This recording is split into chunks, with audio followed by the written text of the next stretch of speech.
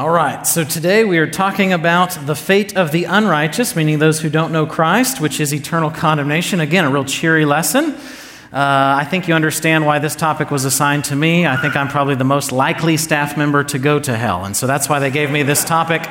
But next week, we're going to be talking about eternal life. So please come back for the good news of that next week. So we're kind of doing this lesson in two parts. We're going to talk about judgment of the wicked today, and then we'll talk about the judgment of the righteous next week. And so again, please come. Now, before we get into such a topic, I need to mention a few things in case you are an anxious person, a scared person, someone doubting your salvation, whatever it might be. So let me pastor you a little bit, and then we will teach. So there are three reasons why we're talking about eternal condemnation, okay? The first is because it's in the Bible. We should not be ashamed or afraid of anything in the Bible. The Bible is perfect. It is God's Word. It is something that God wants us to know. Even things that don't apply to us as Christians, like hell, God still wants us to know about these things, and so that's why we're studying it. The second thing you need to know is this. If you are a Christian, none of this fear, condemnation, any of that kind of stuff applies to you. Hell is real, but it's not real for you as a Christian, okay? God's wrath has already been poured out upon your sin in Christ. Therefore, there's no wrath left for you, and so you don't have to endure the wrath of God for eternity. And so you need to take a big breath and realize this is only scary for those outside of Christ. For those in Christ, we don't have that fear, as 1 John will say, that perfect love casts out fear. Fear has to do with punishment, and there's no more punishment for us as Christians, okay? Yes, God will lovingly discipline us in this life because He cares for us, but there is no more wrath. There is no more punishment for Christians. That has been poured out on Christ. And then the third reason is this. If you don't understand the horrors of hell, you will not understand how great God's salvation is for you. Okay? Jesus tells a parable in Luke 7 of a moneylender, and there's this guy, there are these two guys. One owes him a bunch of money, and one owes him a little bit of money, and he cancels the debt of both. And Jesus says, who will love that moneylender more? And Simon says, well, I guess the one that had the bigger debt canceled. And he says, you're right. You're right. So if you think that God has delivered us just from a small punishment, you'll think that God loves you a small amount. If you think that God has just delivered you from something temporally, you'll think that God only loves you temporally. And so what you need to understand is the reason we have to see how bad hell is so we realize how great God's love is, how great His mercy is. Yes, He's forgiven us for our sins, but our sins merit something much, much, much worse, and God has delivered us from that as well. And so keep those things in mind. In the same way that you see a bright light better in a dark room than out in the daytime, you see God's grace better when you contrast it with the terribleness of eternal condemnation. Now, having said that, if you're stressed out after this, you're freaking out, you need to chat during the week, set up a meeting with us. We are happy to talk. I've wrestled a bunch with assurance of my own salvation, fear of hell. I'm the worst person to teach this lesson because of that. Preparing for it was awful. But I'd be happy to chat with you and encourage you. Okay? Happy to chat with you and encourage you. So we'll end with some more encouragement as well. But let's get into the fate of the unrighteous, eternal condemnation. Let me give you some definitions, okay? First, I'll give you Grudem's. Hell is a place of eternal conscious punishment for the wicked. All right, we're starting out good. As we embark on Halloween season, hell is a place of eternal conscious punishment for the wicked. And now let me give you Parkway's official position, okay? This is from our statement of faith. In the consummation, this means at the very end of time, in the consummation, Satan with his host and all those outside Christ will be finally, fully, and forever separated from the benevolent presence of God, enduring eternal conscious punishment. Okay? A lot of times people define hell as the absence of the presence of God. It's better to define it as the fullness of the presence of God to punish. Okay? You can't get away from God. God is everywhere. God is omnipresent. He's not a spatial being. And so it's not that like God doesn't know what's going on in hell because He's not there. Rather, when we talk about God's presence, typically we mean His presence to bless. So if we say God is here in this room right now, we feel His presence to bless.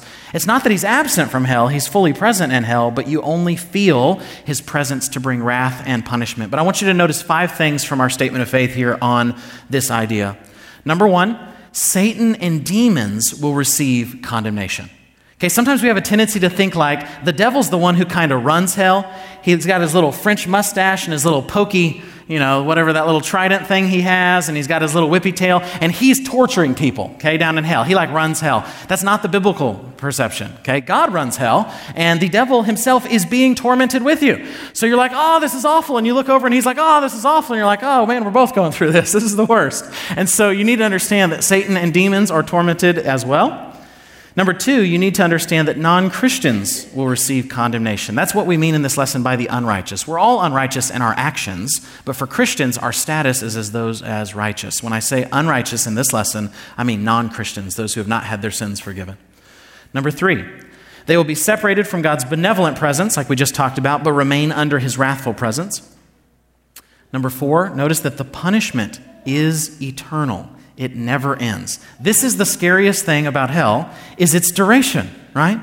So if you have been tormented for 1 trillion years, 1 trillion years, take all the number of the sands of the seashore and multiply them by all the number of the sands of the seashore for every beach on earth. After you've suffered that many years, you are no closer to infinity than when you first began, okay? This is the most difficult doctrine we hold as Christians, okay? And then number 5, the pain of the punishment is eternal. Notice in our statement of faith that the punishment is conscious punishment, okay? It's not just that the punishment's eternal, it's that the pain, which is the punishment, is eternal. We'll talk more about that in the lesson. So, with that in mind, let's get into some New Testament terminology around the idea of hell, condemnation, etc. Now, when we talk about hell, there are several different words in Greek in the New Testament that are translated that we typically all lump together as hell, but they're actually different concepts. So the first things I want you to see is this.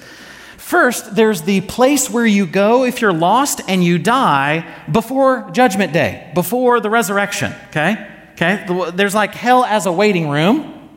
And then after judgment and after resurrection, there's new and improved hell, right? i.e. the lake of fire. So you need to understand what we're talking about, kind of two different things. When you die, if you're a Christian, you'll rest with Christ. If you're not a Christian, you go to some place where you're waiting judgment. But that's not the final step, okay? Heaven and hell are waiting rooms for new and improved heaven, i.e. new heavens, new earth, or new and improved hell, i.e. the lake of fire, okay? So to quote N.T. Wright, we're interested in life after death. And so let's first of all look at some terms that are used for hell pre-judgment day. If somebody's lost, your neighbor who's lost, he's, some atheist guy, he dies today, where does he go? So let's talk about some of these different terms, okay? Sometimes the New Testament uses the term Hades, okay? Hades. It is a place for the dead described as a shadowy netherworld, okay? It is similar to the idea in Hebrew of Sheol, but it is not the same as our concept of hell, okay? So Hades is similar to the idea of Sheol. In the Old Testament, they'll talk about Sheol. Where is Sheol? Sheol is the place of the dead. It's where your soul goes after death. It's seen as this shadowy netherworld where you're waiting for God to resurrect. Okay, where you're waiting for God to resurrect you and to judge people and to do these kind of things. But it's not the same thing as our modern concept of hell. That's the idea of Hades. The next one is the Phulake. Okay, the Phulake, the underworld, similar to Hades. That term is used not only in the New Testament, but in other places in Greek literature to just refer to this underworld, this place under the ground, kind of, if you want to think of it that way, where you go and wait for judgment. And then the Abyssos, the abyss, which is a pit where the wicked wait for judgment. The New Testament will talk about these disobedient angels, these demons that are cast down and are waiting in this pit, if you will, for judgment, okay? So that's kind of what happens right when you die if you're lost. That's where you go. You're not with Christ. If you have more questions on this, by the way, Jeff did a teaching on the intermediate state. What happens in between, after you die, but before you are resurrected and have eternal life? What happens? So feel free to listen to that lecture. Now, post-judgment day. Now, these are the terms that are typically used for what we think of when we think of as hell. We think of this eternal punishment, pain, burning, these kind of things. I've given you here 3 really important terms. The first is Gehenna, okay? The first is Gehenna. You've probably heard of this idea of Gehenna. That is close to what we think of today as hell, okay? Now, it is a place of punishment for the wicked after judgment. It gets its name. It's based on the Valley of Ben Hinnom, okay? The Valley of Ben Hinnom, which was a burning trash site outside of Jerusalem. And it was also a place where people used to practice child sacrifice under the reigns of those like Ahaz and Manasseh, okay? You can go to the Valley of Ben Hinnom today. I've been there. I've been to Jerusalem. I've been to hell, okay? It's not a beautiful place. And it's this place outside of Jerusalem. So you can stand up on Jerusalem and you can look down into the valley of Ben Hinnom. And it was this burning trash heap. It's where they brought all their trash, and it was always burning. That's why you have worms eating stuff. You have fire always going. And it was specifically a place that in certain places in Israelite history where they would practice child sacrifice. That's why the New Testament authors are using that image to describe judgment. They're saying, think of the worst thing that you can have experienced thus far, O Jerusalemites. What's the worst thing you know of? It's a burning trash heap where there are bugs and nasty animals and things are always burning, where we used to practice child sacrifice, so it's got this demonic feel to it. That's the language that the New Testament is going to use to describe this concept of judgment, this concept of hell. That's where you get the idea of Gehenna. Now there's another one, and this one actually occurs, this same term occurs in Greek mythology. That doesn't mean the Bible's Greek mythology, but again, the Bible uses Greek, and that language has been going on for a long time before the New Testament is written. And it is the term Tartarus. Okay, Tartarus, also translated as hell. It was thought of by the Greeks as the place lower than Hades where the wicked were punished. Okay, so for a Greek thinker, everyone dies and goes to Hades, but the wicked, those who are the worst, go to the place of punishment in Hades. They go to Tartarus. They go to the lowest of the low, okay? When we talk about heaven and hell in church history, which is a lecture we're going to be doing this semester as well, we'll talk about where we get this idea of levels of hell with Dante's Inferno and such, but we'll do that in a few weeks. And then lastly, one that you are probably familiar with, Tain Lemain tu Puros, the lake of fire, the place of eternal physical torment for the devil and non-Christians after the resurrection. That term is most famous for its use in the book of Revelation, as we've seen, but that's where you get the idea of the lake of fire. So just to simplify all these kind of things, you have kind of waiting room hell. All right, if you're lost and you die, you go to waiting room hell. And then after the resurrection, you have real bad hell where you have a resurrected body and it's painful and fiery and these kind of things. And the first three terms typically refer to this, and the second group of three terms typically refer to that. Make sense?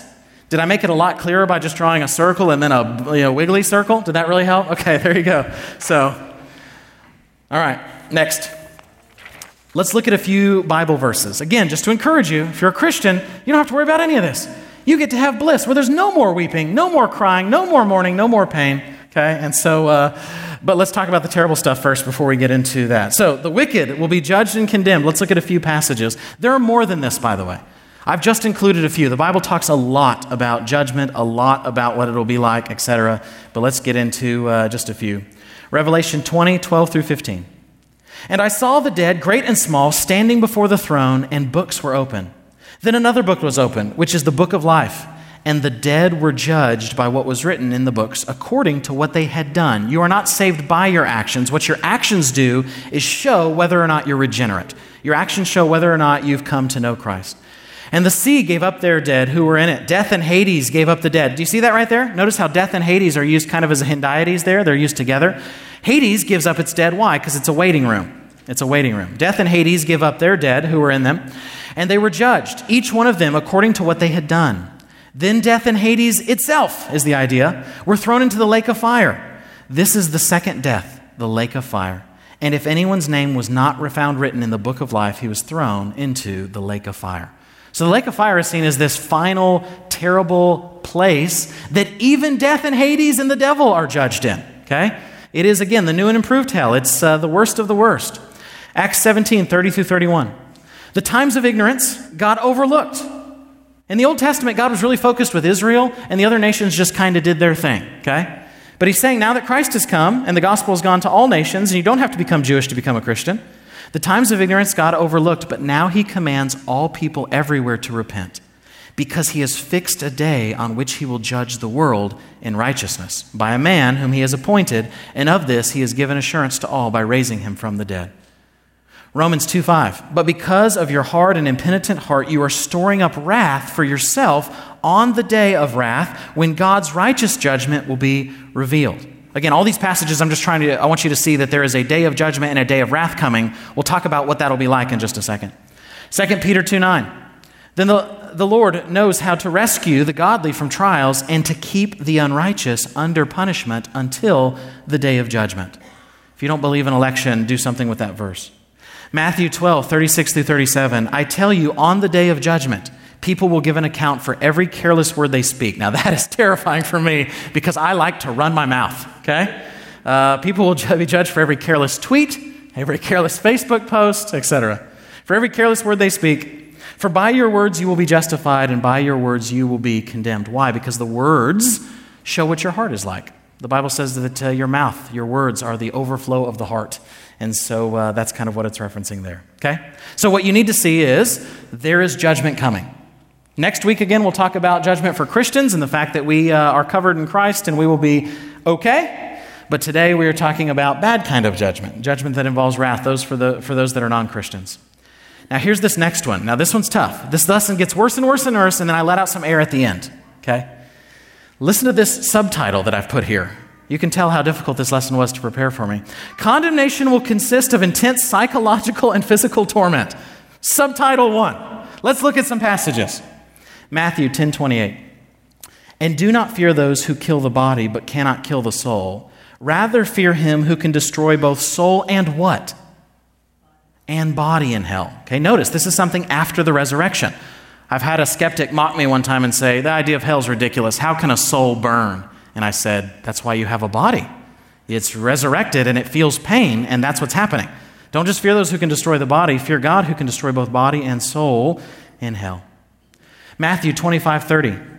And cast the worthless servant into the outer darkness. In that place, there will be weeping and gnashing of teeth. What is this a reference to?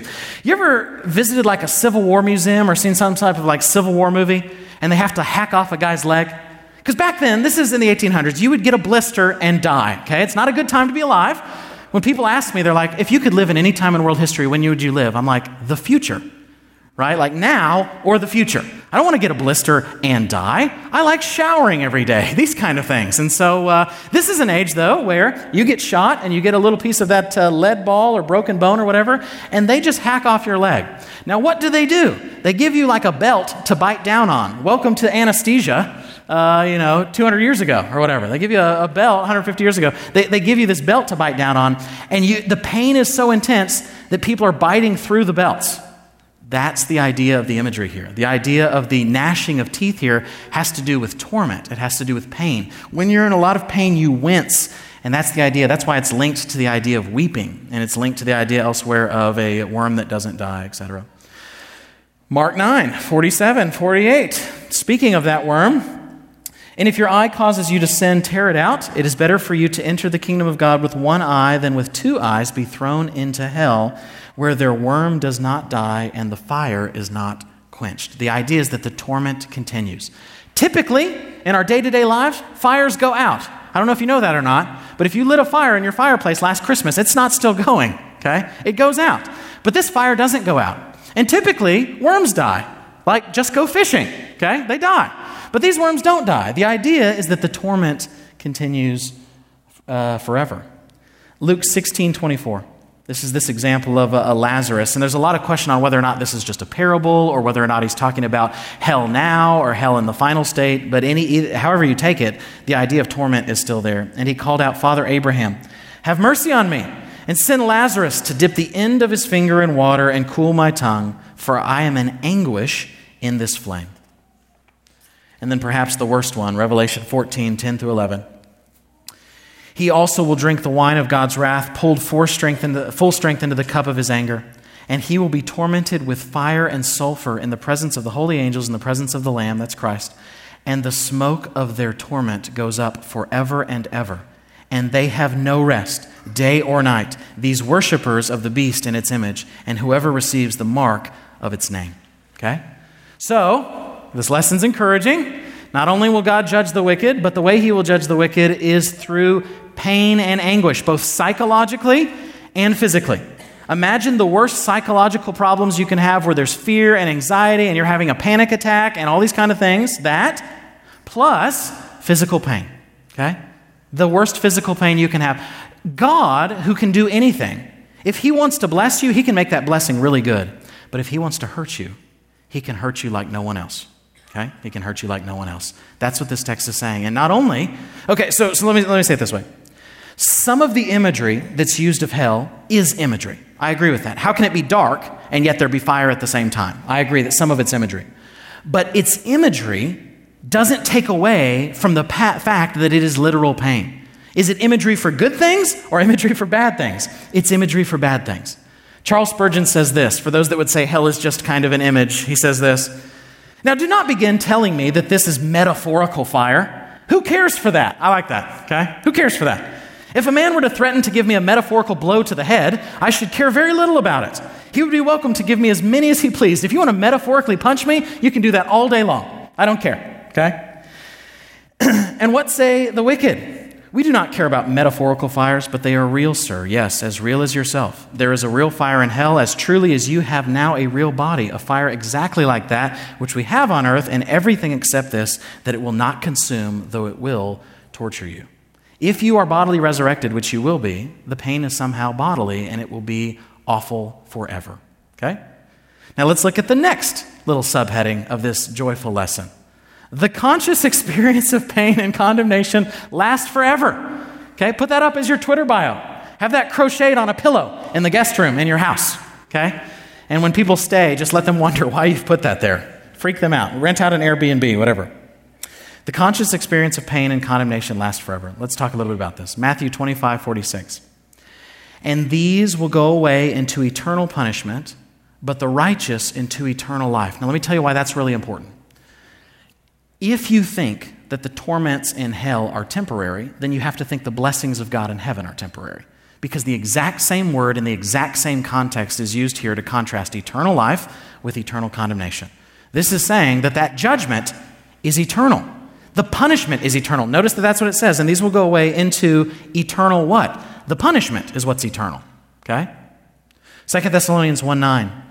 "They will suffer the punishment of eternal destruction away from the presence of the Lord and from the glory of his might." Notice the phrase suffer. Notice the phrase punishment. Notice that it's eternal.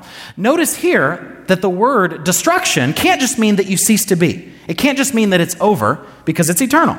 Okay? And so realize that when the Bible uses terms like destruction or death, that doesn't mean cease to be. Revelation 14:10-11, which we read, I want to read it again. "He will also drink the wine of God's wrath, pulled full strength," I did that last time too, "into the cup of his anger. And he will be tormented with fire and sulfur in the presence of the holy angels and in the presence of the Lamb. And the smoke of their torment goes up forever and ever, and they have no rest day or night. These worshipers of the beast, those that are following Rome, not following Christ, living in sexual immorality, etc., and its image, and whoever receives the mark of its name." Mark 9:47-48. Just look at the end of that. We just read this. "But it says that the worm does not die, and the fire is not quenched." The idea there is ever. The tormenting worm, if you want to say it that way, and the tormenting fire, if you want to say it that way, always keep going. There's always something for the worm to eat. There's always something for the fire to burn. Jude 7. "Just as Sodom and Gomorrah and the surrounding cities, which likewise indulged in sexual immorality and pursued unnatural desire, serve as an example by undergoing a punishment of eternal fire." Notice that the fire there is eternal. Okay? Now, what I've given you so far is the historic Christian position. The historic Christian position on hell is that you'll be bodily resurrected and that the torment of hell lasts forever as you're conscious of that torment forever. That's the historic view of hell. That's the view of hell in Roman Catholicism and Protestantism and Greek Orthodoxy. That is the historic view of hell. There is another view that some modern evangelicals have begun holding called annihilationism. And I want to be gracious because there's a guy I really like who's a theologian named John Stott who's very clearly a believer, but he holds this position. But you need to understand the position itself is a condemned position. Okay? This idea that the conscious experience of hell won't last forever was condemned in the 6th century at what was called the Synod of Constantinople. And they condemned anyone who said that you would not experience the punishment and pain of hell forever. And so this is a condemned position, but I want to spend some time trying to refute it and explain it to you because you will run into a lot of people that hold this position. Let me explain what the position is. Some people think that you will be tormented for a time if you're lost, and then God will take you out of existence. Okay? So they'll say the punishment is forever. You forever don't exist. That's what they'll say. God punishes you for a time, let's say 1,000 years, just to have a nice round number, 1,000 years, and then he takes you out of existence. You literally cease to be. So the punishment is that you no longer exist, and the way that it's eternal is because you're not going to ever come back into existence. For all eternity, you're going to cease to be. You will be nothingness, which isn't a thing, for all eternity. Okay, that's kind of the idea of annihilationism. And so we'll talk a little bit about this position. This is not the historic Christian position, so I'm going to push against it a little bit, but I want you to understand what this is. The belief that lost people will eventually be annihilated, i.e. cease to exist, rather than undergoing the eternal conscious torment of hell. Some evangelicals hold this position, but it is not the historic position of either Protestant or Catholic Christianity. Modern proponents are those such as Clark Pinnock, John Wenham, you might not know who these guys are, they're big-name modern theologians, and most famously, John Stott. It is the official position of the Seventh-day Adventist Church. So if you're Seventh-day Adventist, this is your official position, is that eventually you are just annihilated, okay? Now, I think that the annihilationism position comes from a heart of people that love people, okay? So I think it's wrong theologically, but I think it comes from people who realize I can't stand the idea of a loving God tormenting people for all eternity, and it never gets better, and they never have another chance, and they're never brought up. There has to be something else. There has to be something else. Listen to this great confession by one of the major proponents of annihilationism, Clark Pinnock. He says this. I appreciate his honesty. He says this: I was led to question the traditional belief in everlasting conscious torment because of moral revulsion and broader theological considerations. Not, first of all, on scriptural grounds. It just does not make any sense to say that a God of love will torture people forever for sins done in the context of a finite life. It's time for evangelicals to come out and say that the biblical and morally appropriate doctrine of hell is annihilation, not everlasting torment. Okay? So you see the argument there that he's making. He's saying, based on other things we know about God's love in Scripture, maybe hell is just you being out of existence. Yes, it's forever, but the foreverness is not the conscious experience of pain. It's that you don't exist anymore. That's the foreverness. Okay, a great book if you want to research this further against this position. There's a book by Chris Morgan. He's the editor. It's called Hell Under Fire, which is a great title, of course. It's called Hell Under Fire, and basically it is a pretty good response refuting annihilationism. Al Mohler, other figures contribute to it, etc. But I want to give here some arguments that people make for annihilationism, and I want to shoot those down biblically to the best that I can. Okay? So let's summarize real quick. Somebody give me what is the traditional doctrine of hell? Eternal torment, right? What's eternal about it is the torment. Okay? What is the annihilationism position? What's eternal? Yeah, non-existence. Okay? Non-existence, that you don't exist at all. Okay, that's what's eternal in the annihilationism position.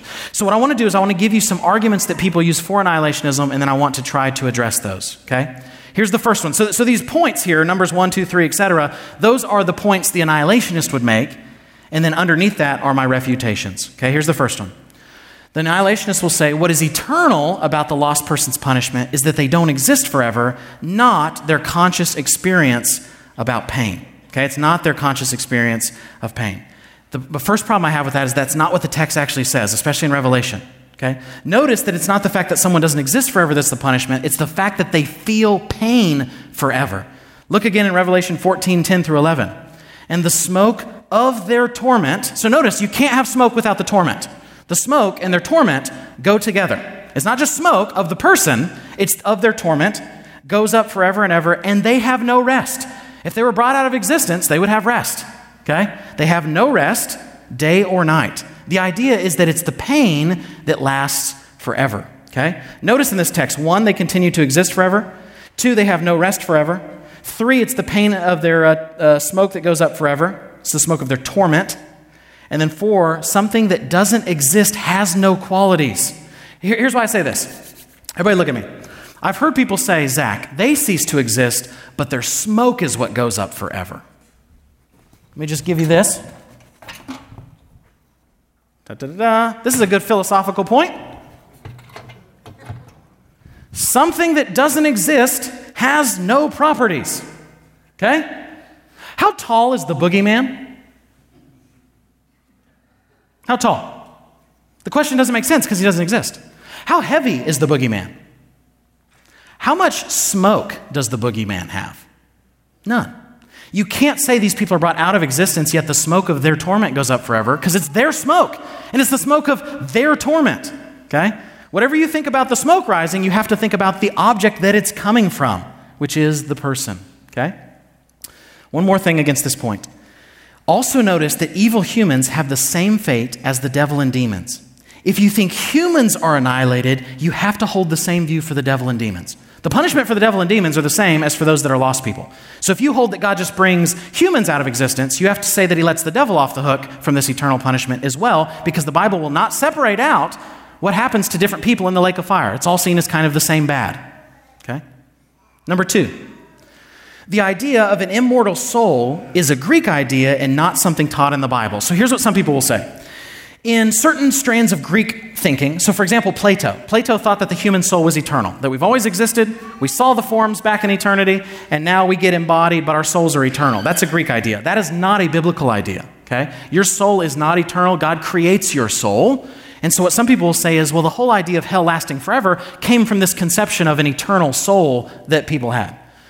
That argument misses the entire point. Your soul's not eternal. God created it, but guess what? God can keep it existing throughout eternity, just like he does for those that are believers. He keeps it existing. So only God is inherently immortal. That's why the Bible says that God alone possesses immortality, but he can grant a gift of keeping things in existence for eternity, which he does for saved people, and he does for lost people with different results, obviously. Some people will say, number 3, that in the Bible, words like forever and eternal don't always literally mean forever and eternal, okay? They don't literally mean forever and eternal. Now, here's the thing you need to understand. That's true. Sometimes when the Bible uses the term forever or eternal, it just means a really long time, okay? A really long time. So if I say to my wife, I'll love you forever, I mean a really long time, okay? Or something like that. So the Bible will say forever or eternal and not always literally mean eternal. So how do we know that it does literally mean eternal, though, when it comes to talking about hell? Well, this is where Matthew 25:46 is so important. And these will go away into eternal punishment, but the righteous into eternal life. So there are metaphorical uses of eternal to mean a long time, but then there are uses that literally mean eternal, that it will keep going. What this text is saying is whatever you hold of saved people, you have to hold of lost people in the opposite direction. So if you hold that there's eternal reward for Christians and they experience it forever, you have to hold that there is eternal punishment for lost people and they experience forever. The exact same Greek word is used in the exact same sentence in talking about eternal in this thing. Eternal punishment contrasted with eternal life. Okay? So it can't mean in this passage a really long time. In Revelation 14:11, the context shows that the word forever also literally means forever. How do we know? A few reasons. One, it says forever and ever. Notice there's a modification. Typically, when the word forever is used of just a long time, it doesn't say things like forever and ever. When you add that and ever, the idea is that continuation. Okay? And then number 2, it modifies And then, wait, I lost my spot. It's coming to me. And then number 2, it modifies the torment by saying that they have no rest day and night. So the idea of no rest day and night is also this idea of continuing, okay? Listen to this great quote by Herman Bavinck, who's one of the great Reformed theologians of the modern era. Life in Scripture is never mere existence, and death is never the same as annihilation, okay? When the Bible talks about death or eternal death or destruction, don't think ceases to exist. Think destruction, think punishment, think torment. Which leads us to point number 4. Some annihilationists will say there are passages in the Bible that talk about judgment using terms that sound finite, like destruction, death, perish, and others. It's true the Bible uses those terms, but it misses the point. The question is not, please hear this, does the Bible use terms such as destroy? But rather, when the Bible uses terms such as destroy, should we think it means annihilate? If we come across the word perish or death or destroy, we have to ask ourselves, is this destruction meant to be finite, like when you destroy Jericho, or infinite? And the Bible answers that for us as well. 2 Thessalonians 1:9. And they will suffer the punishment of eternal what? Destruction. Typically when you think of destruction, you think that it's over, right? Like if I destroy you in a basketball game, the basketball game's over. If I destroy a fence, it's out of here. It's just scraps of wood. Well, here it says that the destruction is eternal and it's punishment, and there's the word suffering. So it seems to say that it is eternal. So don't just say death is finite or perish is finite, so judgment is finite. That would be a logical fallacy, okay? We may think that the word destruction means that non-believers will be annihilated until we see that it says they have an eternal destruction. The punishment is destruction in the sense of judgment, and not in the sense that the person is destroyed out of existence. Number 5, this is one of the most common ones. This is really what I think strikes at the heart of this issue. It would be unjust or unloving for God to eternally torment finite creatures who commit temporal sins. Okay, let's talk a little bit about this. The punishment is meant to fit the crime. If you get pulled over for a ticket, does a police officer come to your window and say, "You were speeding. I have the right of the state to hereby execute you. Do you have any last words?" and then just shoot you? Not typically, right? Can we at least agree not typically? Okay, I don't know. If that's already happened to you, you're not in this room. Okay, you're not in this room if that's already happened to you. You get a Class C misdemeanor. Big deal. I'm not encouraging you to speed, but big deal, right? Yet if you commit a felony, well, now you've got jail time, and now you've got this record and all these kind of things. And the punishment has a tendency to typically fit the crime. Terrible crimes like capital murder can get a capital response. You've taken someone else's life unjustly, so your life is taken justly, etc. What people will say is, it is unfair for God to punish people forever for sins that they've only committed temporally. Okay? If a man steals something, how long did that take? A few minutes? If you murder somebody, maybe you planned it for several months and then you murder somebody, that took several months of being evil and then also committing the evil act. But no matter how bad the act is that you do, to punish you eternally is always way overboard. You understand that eternity is not just like a bigger number. It's not like there's like 100, 1,000 eternity. It is an entirely different concept, this concept of never-endingness, okay? And so they would say no matter what crime you commit, no matter how sinful you are, yes, it's bad. Yes, it should be punished some, which is why most annihilationists will say God should torment you for a while, but not eternally, okay? Here's what that objection misses. The reason the punishment is eternal is not because of how long it took you to commit. The reason the punishment is eternal is because it's committed against an eternal being. Do you see that? I don't know if you guys remember when George Bush was president and that guy threw that sandal at him at that press conference. I don't know if you've ever seen that video. If I just throw my shoe at David, nothing really happens. I mean, the elders would probably talk to me and I'd probably get a slap on the wrist, but nothing big happens. You throw your shoe at the president, that guy went to jail for life for assaulting a foreign dignitary. What happens when you throw your sandal at God? What happens when you throw your shoe at an infinite being, an eternal being? The only punishment that then makes sense is an infinite punishment. If you don't think that the torment of hell should be eternal, your view of sin is too low and your view of God's glory is too low. That's exactly what it merits. God is so wholly other. He is so infinite, so powerful, so awesome that for you to steal a cookie merits damnation forever if your sins are not covered by Christ. That's what I'm saying. If that is new information to you, your view of God is far too small. Your view of God is far too small. Number 6. Some people will say in the annihilationist camp that the eternal lake of fire, because notice, it's pretty hard to get around that Revelation passage. They have no rest day and night, forever and ever, smoke of their torment. The devil and demons are in there. The lake of fire is burning forever. It seems to be very foreverish. The lake of fire, some will say, is just for death and Hades, and maybe even the devil, but not for humans. So I've heard people say that. They'll say God will torment humans, then take them out of existence, but he'll continue tormenting the devil. The problem with that is that's just literally not what the text says. It's just not factually correct. Those in the lake of fire are those humans who have followed the beast, Revelation 14:11. And humans whose name was not found in the Lamb's Book of Life, Revelation 20:15. Revelation 21:6 names explicitly who will be in the lake of fire. The cowardly, these are all humans, the faithless, the detestable, as for murderers, the sexually immoral, sorcerers, idolaters, and all liars, their portion will be in the lake that burns with fire and sulfur, which is the second death. So you can't say this is just the punishment for the devil, and God just annihilates humans. The punishment for demons and the punishment for humans is the same. Number 7, last one. Some will say, fire burns things up so that they cease to exist. Okay? They'll say it talks about fire, and if you have fire on you for any amount of time, it burns you up, so eventually you have to cease to exist. Okay? Now think about how strange that argument is. It's basically saying, because fire burns things up on earth, it must do the same in eternity. But that doesn't make sense. Worms die on earth, but not in Mark 9, apparently. And fire goes out on earth, but not in Mark 9. If those two things are eternal for the damned, then why would torment not be as well?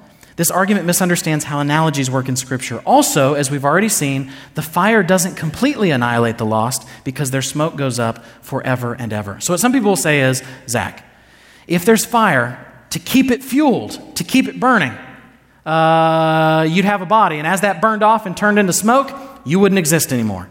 That's a really weird way to do eschatology. Worms die on earth, they don't die in eternity. People die on earth, they don't die in eternity. The fires go out on earth. Again, your Christmas fire is still not going from last year. They don't go out in eternity. We're talking about a whole other realm. We're talking about a whole different kind of thing. You can't say because a fire burns up bodies on earth, it will do the same in heaven and they will cease to be. By the way, when a fire burns up something on earth, that person doesn't cease to be. They die, and then they either go to heaven or hell. Okay, so they continue even to exist, even in that analogy. So, with all of that, let me now give you some conclusions, okay? First, hell is meant to be scary. It is meant to get our attention and to show us how holy God is, okay? Let me say it this way. There's a pastor I heard recently say something that was really great. He said he was talking to this guy who was not a Christian, and the guy just said, I can't get around the idea of hell. I can't stand the idea of hell. And he said, that's the point. Like, it's not meant to be, well, I like Christianity and the idea of hell's great. Nobody likes the idea of hell because nobody likes the idea of God's glory to that extent, okay? And so we need to understand hell is meant to be awful. This is meant to be an awful doctrine. This is the punishment you get when you offend a holy God and you have no atonement and no propitiation and no substitute in your place, okay? That is what our sin merits. So you need to understand that it is supposed to be awful. It is supposed to be scary. This is the worst doctrine we hold as Christians from our perspective, not from God's perspective. He's not embarrassed about this. This is the hardest thing that we hold. Teaching people about election is tough. Teaching people about, Christian morality is tough. Saying Jesus is the only way to salvation is tough. This, though, offends those who are even Christians. Those other topics offend some Christians, but some Christians love it. There are very few Christians that say God's doctrine of hell, the way it's traditionally been defined, is good. It's good, okay? But I want to end the same way that I began by saying this. If you are a Christian, you don't have to worry about this. In fact, this should produce rejoicing in your heart for two reasons. One, you know that God is going to judge those who deserve it. You ever watching a trial or a movie or reading the news where there's some serial pedophile rapist or whatever, and he just walks free and you think justice has not been done, right? You think there's some school shooter that kills a bunch of kids and then kills himself, and you think justice has not been done. Justice will be done always. God will give justice to people that deserve his justice. Okay? That's going to happen. In a small way, that should produce rejoicing in your heart because God cares about justice, and so should we. The other thing you need to understand is the overwhelming mercy that God has given to you and I. Okay? If you think God's just forgiven you for your sins and you get to be a little bit happier now, who cares? If you realize that God's forgiven you for your sins and he has saved you from hell, that's pretty amazing. If your house is burning and a firefighter comes in and breaks in and gets you out of your house so you don't burn temporarily, you're like, man, that guy's great. We're going to go get pizza and I'm going to get that guy a present and I'm going to call him every day and thank him, okay? But if you were somehow in some sort of eternally burning house and someone rescued out of it, you'd be like, yes, this is such a better gift. That other firefighter, he's nothing. I like the eternal firefighter, right? That's the idea, is that it produces this hope, it produces this joy. God loves you so much that though you and I deserve hell, that's what we deserve. If God is fair, God gives people what we deserve, we all get hell. But he loves us so much that he redeems us from hell. Not only that, he forgives us. He adopts us. That's crazy. Forgiving my enemies is one thing. Adopting them is another. God loves us that much. So that should produce a tremendous amount of joy in your heart. Hell is not a reality for you as a Christian. You don't need to have that fear anymore, okay? I think a lot of us think of hell as, so Immanuel Kant, the great German philosopher, described rules as a deterrent for actions. So he said, if you were going to go to your mistress's house, he puts this at in the Critique of Practical Reason, if you were going to go to your mistress's house and somebody put gallows up in front of that house and you knew as soon as you were done committing your act you had to be hanged, it would be a deterrent for you, okay? The problem with that is sometimes we love our sin so much, it's not a deterrent, It's not a deterrent for us, okay? Hell doesn't need to be that way for you as a Christian. I think a lot of us as Christians want to hang on a little bit to the idea of hell to scare us into righteousness. That never works, okay? Fear produces despair, which causes you to plunge headlong into sin. What you need is grace. That perfect love casts out fear, because fear has to do with punishment, but there's no more punishment for you. And so you can follow God out of the motivation of love and joy and grace, and not because of scariness. So let me read you a few passages. John 3:16. Maybe you've heard of it. Maybe you've been to a football game and somebody behind the stands is holding up John 3:16. Now they hold up Matthew 7. Don't judge. But back before the world got weird, they held up John 3:16, right? For God so loved the world that he gave his only son. Now listen to this. This is a passage we've heard so many times, we just ignore the good news here. That whoever believes in him should not perish. What's that perish mean? Be condemned. The eternal perishing we've just talked about. But have what? Eternal life. John 10:28. I give them eternal life, and they will never perish. Now look at this. And no one will snatch them out of my hand. I've heard people say, but you can jump out of Jesus' hand on your own. No one is a universal phrase. No one is a negative universal. It includes everybody, yourself included, okay? This passage is not any encouragement if Jesus says, I'll preserve you and no one can jump out of my hand unless you sin too much and you want to, then you're toast. That doesn't bring the encouragement. No one can jump out of his hand, including you. Revelation 21:3-4. Now listen to this. In light of what we've seen about the judgment in Revelation, listen to this. And I heard a loud voice from the throne saying, behold, the dwelling place of God is with man. He will dwell with them, and they will be his people, and God himself will be with them as their God. He will wipe away every tear from their eyes, and death shall be no more. Neither shall there be mourning, nor crying, nor pain anymore, for the former things have passed away. Jeffrey, why don't you come on up here and we'll talk about condemnation.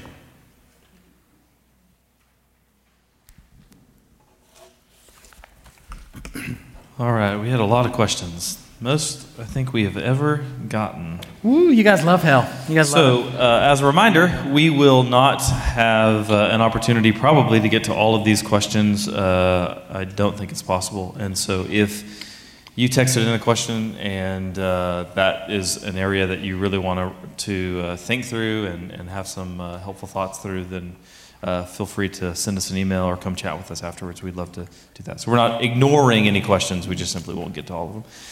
First one, there is an idea that the absence of God's presence is actually worse than the presence of God's wrath, since the presence of one of God's perfect attributes is still good.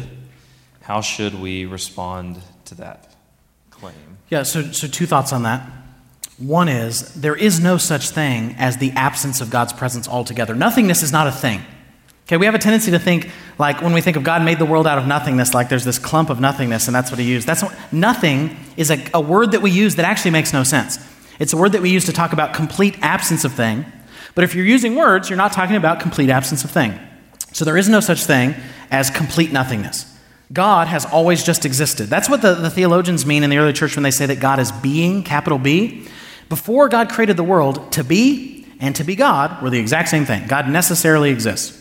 And so there is no such thing as there just being pure nothingness. Now, the other thing to realize is one of God's attributes, wrath, is better than no attributes of God. It's just not better for you. It's better ontologically. It's better that God is still there. To God, it's better. But to you, it's not better. So there's a little bit of a confusion of what we're talking about when we're talking about being in existence. I realize this is very philosophical versus this. So to say it this way, the worst possible thing that could be, which this doesn't even make any sense, is nothingness. And you say, well, Zach, that doesn't make sense. It's worse that the devil exists than if he didn't. And I say, no, it's worse that the devil exists to us. It's worse that the devil exists to rebel against God's authority. It's not good in the sense, though, when we talk about existence. So I think that's where the question itself is philosophical. My answer is philosophical. I don't know if that helps. Talk to me after if you still have further questions. Simply, it's this. The person's asking this. Wouldn't it be worse for God to just not have his presence there at all than to have wrath there? Because at least when wrath is there, there's God. God is there. And what I'm saying is it would be worse if it was possible, but it doesn't mean it's worse for you. It just means worse overall. Okay? For you, it's worse that God's presence is there to punish. Yeah, so just to So getting out of the realm of philosophy, I think part of the question is birthed out of this idea that we have in the 21st century, that we are afraid of the idea of condemnation. We're afraid of embracing the holiness and wrath and anger of God. Somehow we've kind of neglected all of those attributes as if those are bad attributes of God, and so we only want to talk about His love and grace and mercy and kindness. But His wrath and His wrath and anger and jealousy and all those kinds of things are not bad attributes. Those are good attributes for God, and those are biblical attributes, and so we don't want to ignore those. So even if philosophically, and I think Zach's answer said philosophically it's not better, but even if philosophically it would be better, and it would be worse for there to just be the mere absence of God's wrath. That's not what the Bible says. So the Bible explicitly says that that the eternal condemnation that you will face is not merely the lack of God's presence. You will actually face, if you're an unbeliever, the presence of God's divine wrath. So even if philosophically we could have that debate, theologically, biblically, the Bible is very clear about the reality of His active wrath and not merely passive. Number two, if God is going to make a new heaven and new earth, then that seems to be a physical place. So is hell a physical or merely spiritual place? Yeah, I wouldn't separate when you say physical or merely spiritual, because the two go together, right? So when you go to heaven, if there's a new heavens, new earth, you're resurrected, the spiritual and the physical go together. We have a tendency to separate those. I think that hell is a spiritual and a physical place, if you want to say it that way. Some sort of realm might be a better way to state it. I don't think you can go find it. It's not like you dig deep into the earth or you go to another planet and you find it. The idea is, just like heaven. Heaven does not just you just get a really powerful telescope and you see beyond Pluto, which whether it's a planet or it's a moon, we can debate that later, but you see beyond Pluto and you see heaven. It doesn't work that way. I think heaven and hell are realms. So there has to be some physicality to it, or else you in a physical body cannot be there. Okay? A physical being can't be in a pure area that's not physical, doesn't have space. That doesn't make any sense. But I think that it is spiritual in the sense that it's more of a realm, not like going to Tahiti or some place that we would go physically on Earth. This is an interesting question. Why do we typically think of heaven as up and hell as down? And so let me give an initial thought. I don't know the answer, so I'm hoping maybe you've read something on this. Heaven in Greek is Uranos, and so that word could be used. There's actually, if you're reading in, I think it's 2 Corinthians maybe, where Paul talks about the third heaven. That's not talking about layers of heaven. That is in the Greek mindset, especially for a Hebrew thinker. There are different ways that you use this word, Uranos. And so you would use that word for the sky, what we would just call the sky. You would use that word for what we would call outer space. That would be the second usage of that term. And then you'd also use it for what we would call heaven. And so that's kind of the idea of heaven. So I think anything above, they kind of considered to be heaven. I'm guessing it has something to do with Greek thought and the abyss or whatever it might be, but I don't know. Have you ever read anything? Well, I think it's true both in Hebrew thought and in Greek thought. There's something natural to humanity that when we think of God, we look up. We see what's beautiful. We see the sky. We see the stars. A lot of people thought the stars were angels and things like that. We have a tendency to look up. And then when we look down at something, it seems to be gross. That's why the hell is described as like a pit or burning sulfur. You see lava. You see all this kind of stuff. And so I think the Bible is using conventional language that humans naturally do to help us conceptualize this. God is equally everywhere. He's not more up than He is down, but we don't ever pray like this. Well, we do pray with our heads bowed. But the reason we bow our heads is because we think God's up here, right? He's above us. We never pray down to the ground or something like that. And so I think a lot of it has to do with just the way humans naturally think. I think the Bible uses that language so we can understand, though God is equally everywhere. He is equally in the middle of the earth as He is on Mars or whatever. And so, anyway. So we talked about this a little bit as we talked about Roman Catholic theology in the past, but what's the difference between the ideas of Hades and purgatory, and where did the idea of purgatory come from? Yeah, so purgatory is, so in Roman Catholic theology, if you die and you're a Christian, you go to purgatory. So here's the first difference. Purgatory is just for Christians. If you've made it to purgatory, you're going to make it, okay? And so Hades is just the general abode of all the dead. Purgatory is this Roman Catholic doctrine of where believers go when they die so that they can burn off remaining defilements, okay? It comes from this idea. The view of justification in Roman Catholicism is not the same as in Protestantism.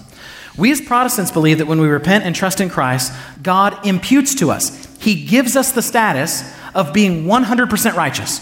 So we go from evil sinner to 100% righteous, adopted by God, loved by God, just like that. It's 0 to 100, okay? In Roman Catholic theology, though, that's not how justification works. Justification is sanctification. As you become a little bit holier, you gain some more justification points. So let's say God demands 100 good points to be saved. By trusting in Christ, you get all the good points as a Protestant. In Roman Catholicism, though, you've got to build it up over time.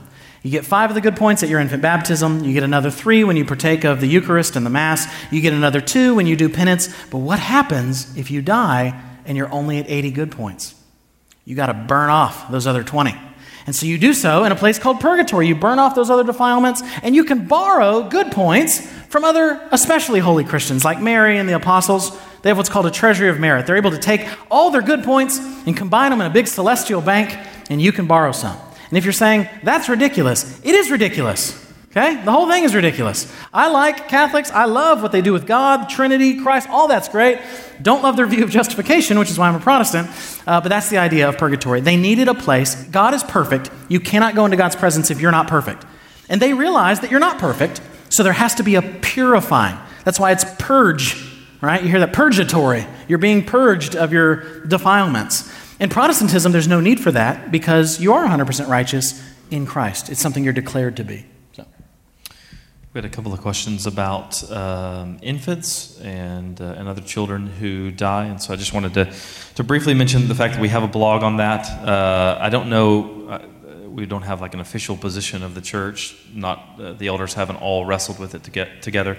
Those that I've talked to, though, I know that generally we think that infants who die go to heaven and they will experience eternal life. Now, the reason, though, is very important. It's not because they're innocent. That's not something that we hold. It's because God is gracious. And so I think the big thing that we would want to stress is God is gracious and God is just.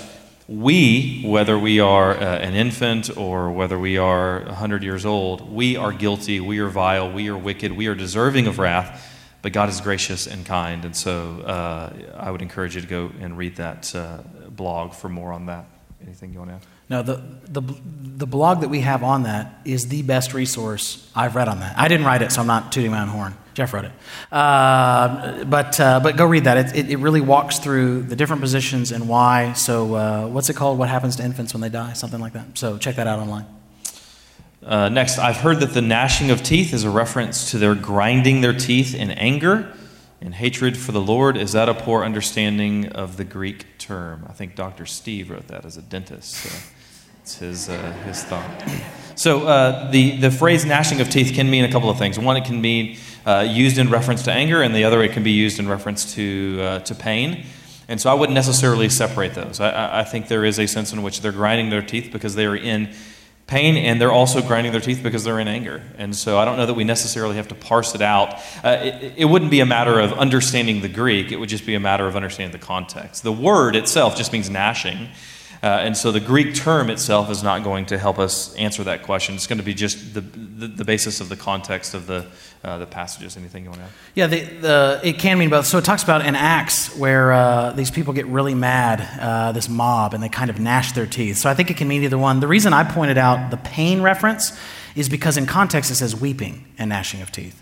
And so I think that in that particular verse, it probably is more a reference to pain. But I do think that you gnash your teeth at God in anger eternally. But because it was talking about torment and fire and worm and weeping, because it's paralleled right there with weeping, I think the idea is more sorrow and pain. But I do agree that it could mean either one. So, okay, I have like 10 more questions on here, but we're just going to do one more. And again, if you asked another question that we didn't get to, or our answer wasn't sufficient, then come chat with us.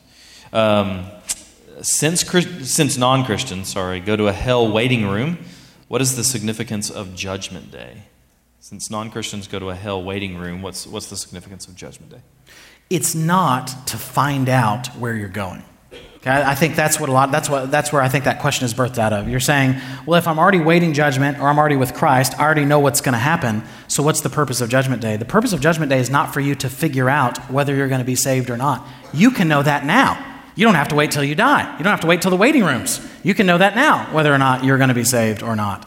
The purpose of the Judgment Day is to stand before a holy God. It's, if you're a Christian, to remember that Christ has forgiven your sins. If you're lost, it's to feel the shame of condemnation. It's to take a look at your life. You're not saved by your works, but your works evidence whether or not you've really trusted Christ. Someone who's really trusted Christ, their life is different. Somebody who's not trusted Christ, their life is awful. And so what your actions do they are the evidence of whether or not you have or have not trusted Christ. So the purpose of Judgment Day are those things, not, I hope I'm going to get in, or something like that. So. Yeah, the only other thing I would add there is the importance of resurrection. The Bible talks about you will be judged according to the sins done in the body. So you're judged in the body. And so although you are somehow being punished now, if you're an unbeliever and you die, there's some sense of punishment. You can kind of think of death row. There's a sense in which you are, when you're on death row, there is punishment, but you're awaiting a final judgment. And that final judgment for unbelievers will involve a bodily resurrection and all that kind of stuff. So I think that's just the other thing I would add to that. But okay, that's it. You want to pray? Sure. Almighty God, we thank you that for those of us in Christ, we have this to fear no longer. And so I pray for anybody in here who is a Christian but just walks away feeling condemned or scared or whatever it might be. I pray that you would encourage their hearts. I pray that you would let them know that they don't have to have certainty of their salvation to have salvation. You don't demand perfect faith. We always have doubts. We always have wrestles. There are always things we do that make us question whether or not we're Christians. We thank you that you hold fast when we do not.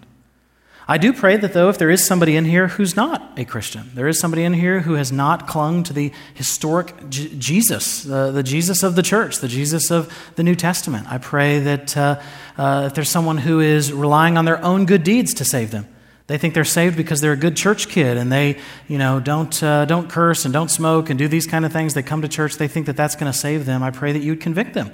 I pray that hell would be scary so that they might turn away from that and turn just to Christ.